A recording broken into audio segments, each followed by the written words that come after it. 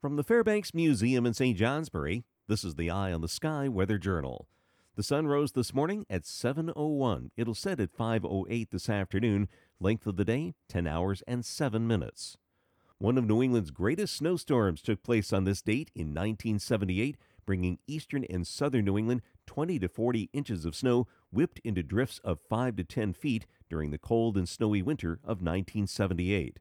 In southern and eastern portions of Vermont, Rutland was digging out from 24 inches of snow, yet Burlington only had 3 to 4 inches.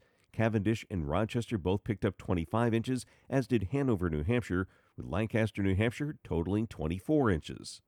Today, no big storms on the horizon, certainly nothing like 1978. Instead, high pressure sitting over us with sunshine, temperatures climbing to the 30s to near 40, a warming trend into the weekend.